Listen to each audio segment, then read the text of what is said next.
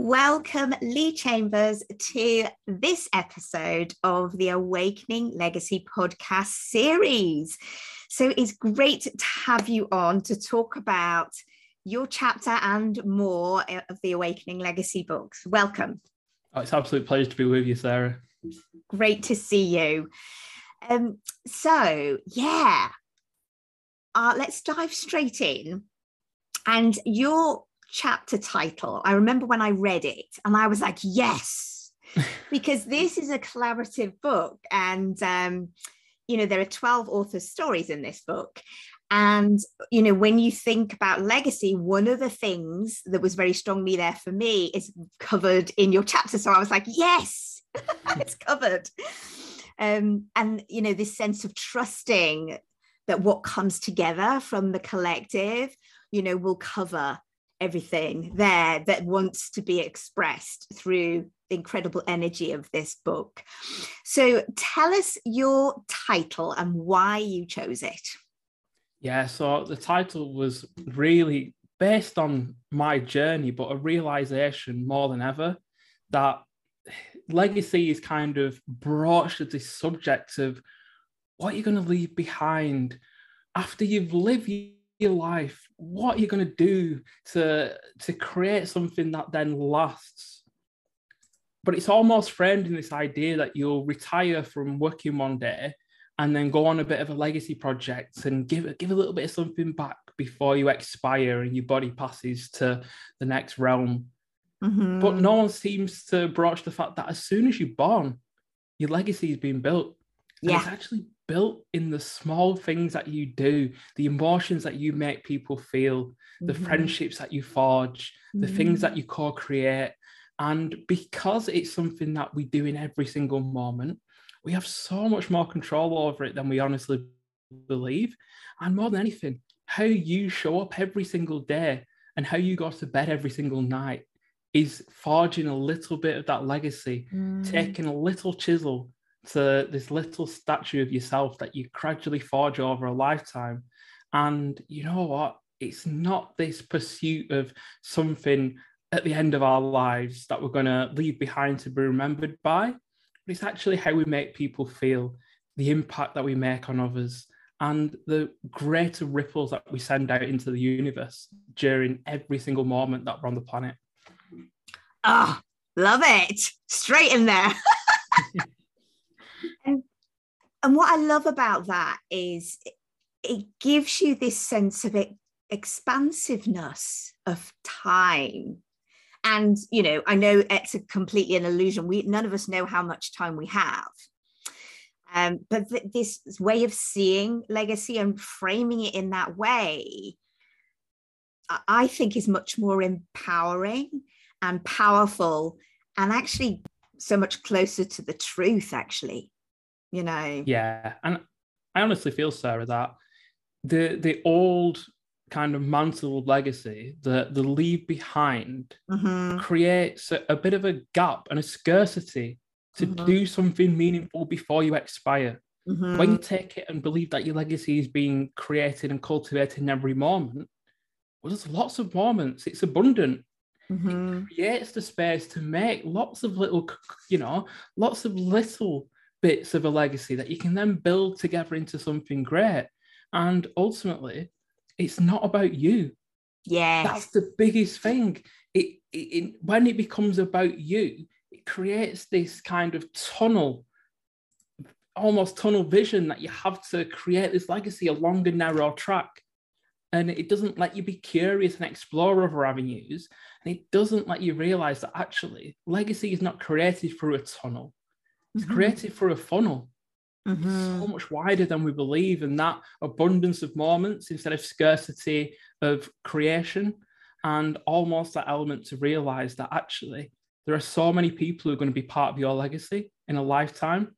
How many people will you touch that you don't even know? And ultimately, as we co-created that book together, the 12 of us, we'll have touched so many people we've not even met, people we might never meet in our lifetimes. How many people will listen to this that I won't get the chance to connect with personally?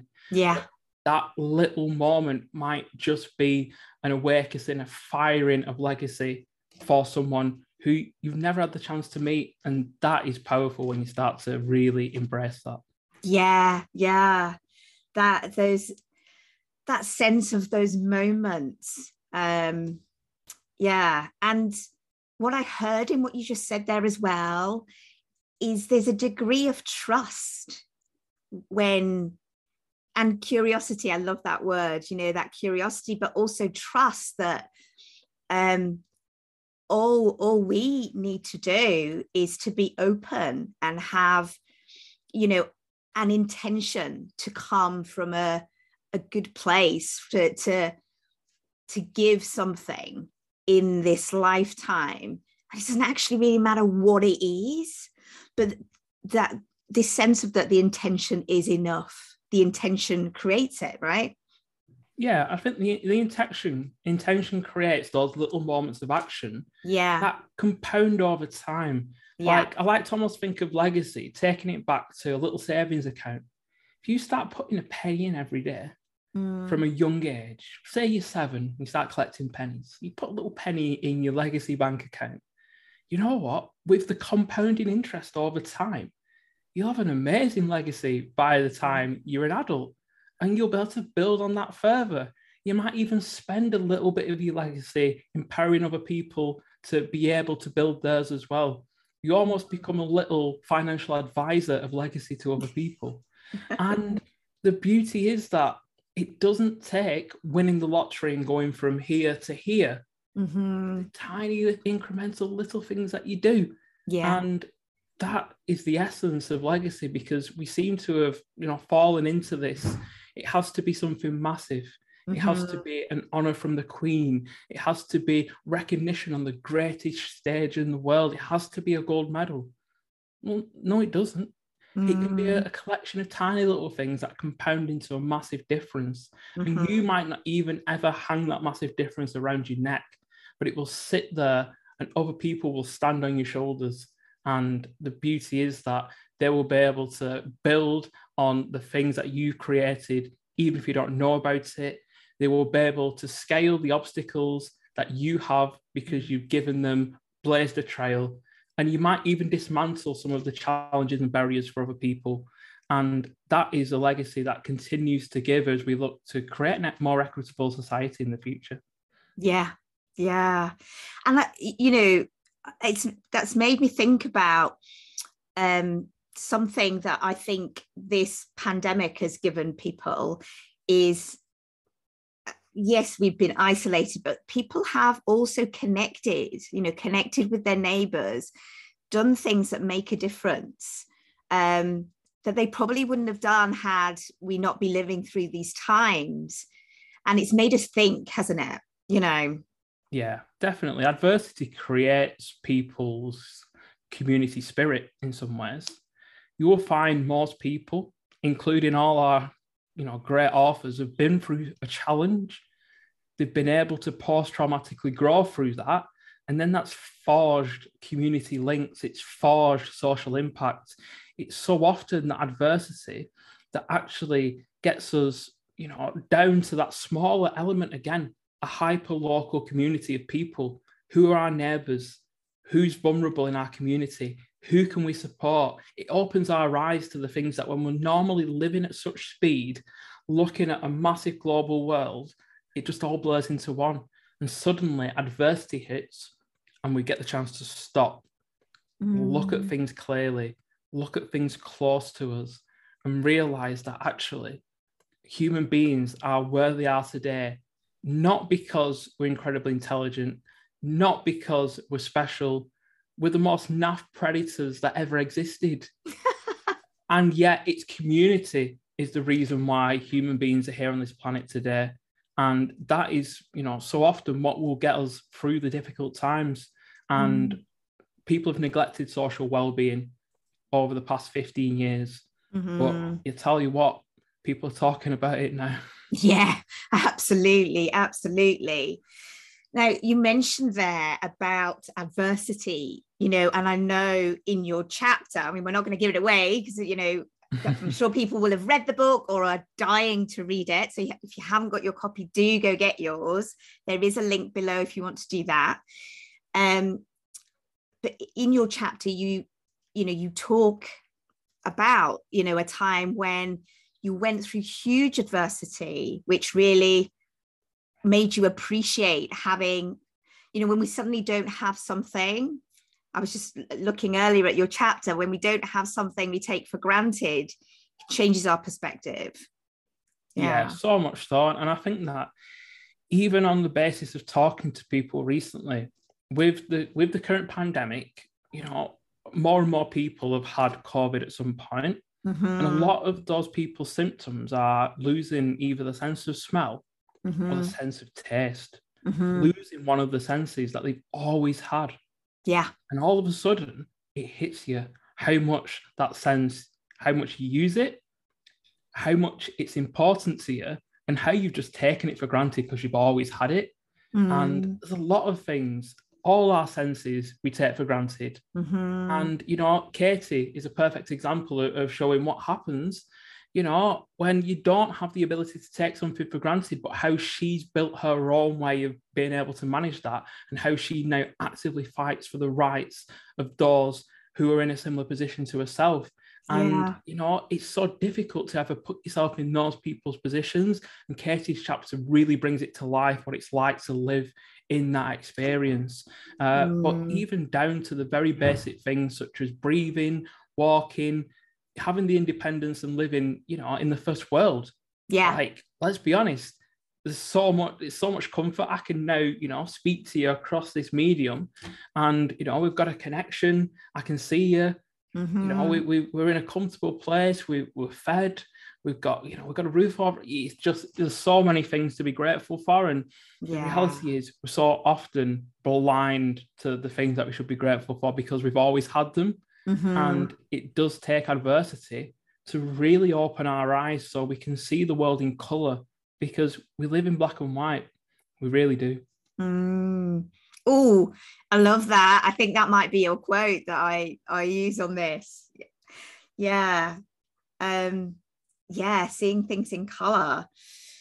Yeah. I mean, it's, I know you're a dad, right? And one of the ways we connected, I think, as well, is partly, I know that part of your family legacy is really important to you and has been an important part of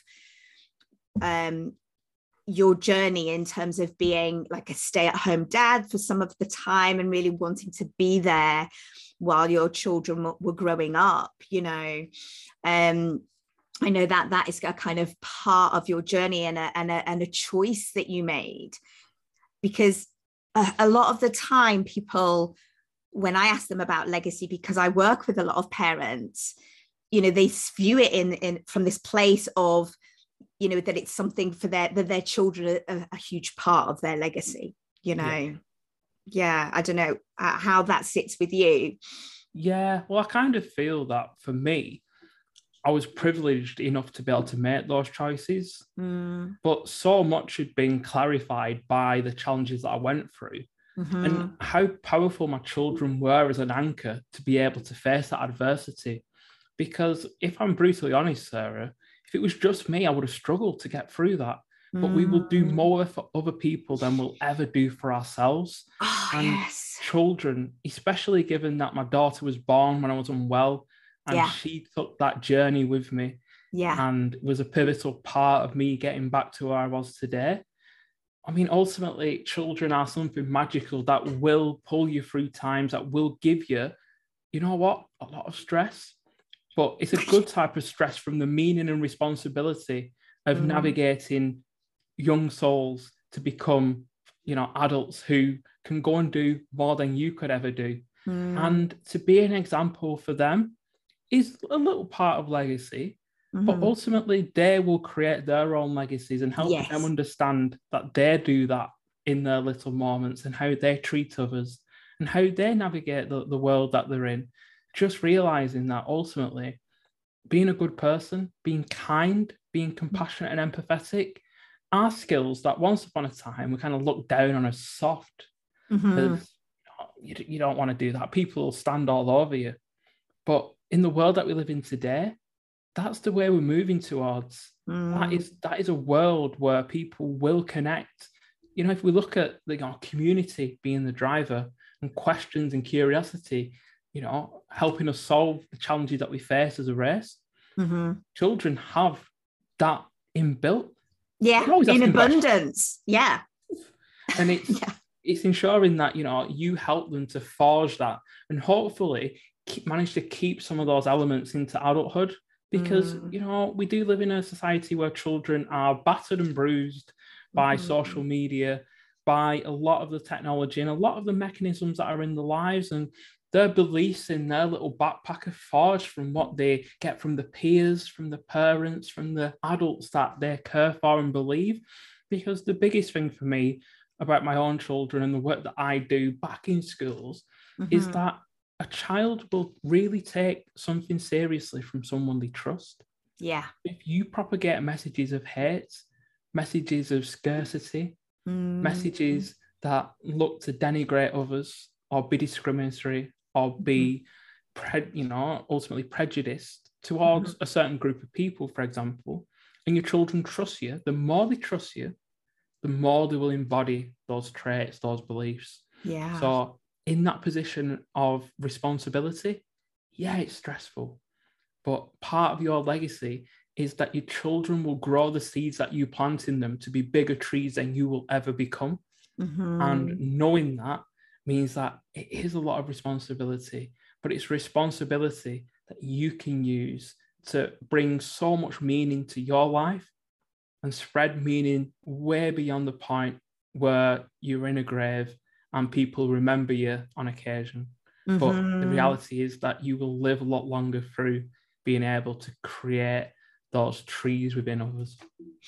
I love that, those trees within others. And, you know, I was doing an interview with Amanda the other day, and she was very much talking about her father, you know, those seeds of compassion, of, you know, his work ethic and all of those things, the way he treated people being the thing that stuck with her the most. You know, it reminds me of that, I think it's Maya Angelou saying, people won't remember what you did, but they will always remember how you made them feel, you know? So it is that, isn't it? Fantastic. Yeah. You know what? Ultimately, we are all little sproutlings of the seeds that have been planted within us. Yeah. And you know what? As a parent and as a human being, you have a choice in what seeds you plant within others. And you have a choice about how much you also help them to water the seeds and empower them to be able to water the seeds themselves. Yes. Because we live in a world of so much advice, when actually what we need, what really waters people, is encouragement. Yes, it is that role as an enabler, you know, and you know, as parents, we do that. And I know as a professional, you do that with the work that you do. Same as me, you know, in your own way. So thank you so much. I love that the metaphors that you've used in this interview have been really great for helping people see things in a different way. And that's what this book is so much about, is bringing these nuggets of inspiration to help awaken people's legacy, you know, and ideas about legacy, sense of legacy, and empower, educate. And yeah, so thank you so much for coming on today. Where is the best place for people to connect with you if they want to find out more about the work you do? Because, like, you know, Lee won an award in 2021. I know he was talking about you don't need gold medals and you don't need awards and stuff, but yeah, he did win an award, by the way, just so I mentioned that. No, and it's one of those things where it was a real privilege to be recognised for the work that I do. Yeah. And ultimately, that the little piece of Perspex sits on my bookcase behind me. It's not what gets me up in the morning, but it is nice to have a little bit of recognition on the journey. The best place to find me will be on my website, which is leechambers.org. And that has links to all my social profiles, my blog, and my business. And I'm most active on LinkedIn if you want to come and join me there. Brilliant. Thank you so much, Lee, for joining us here today.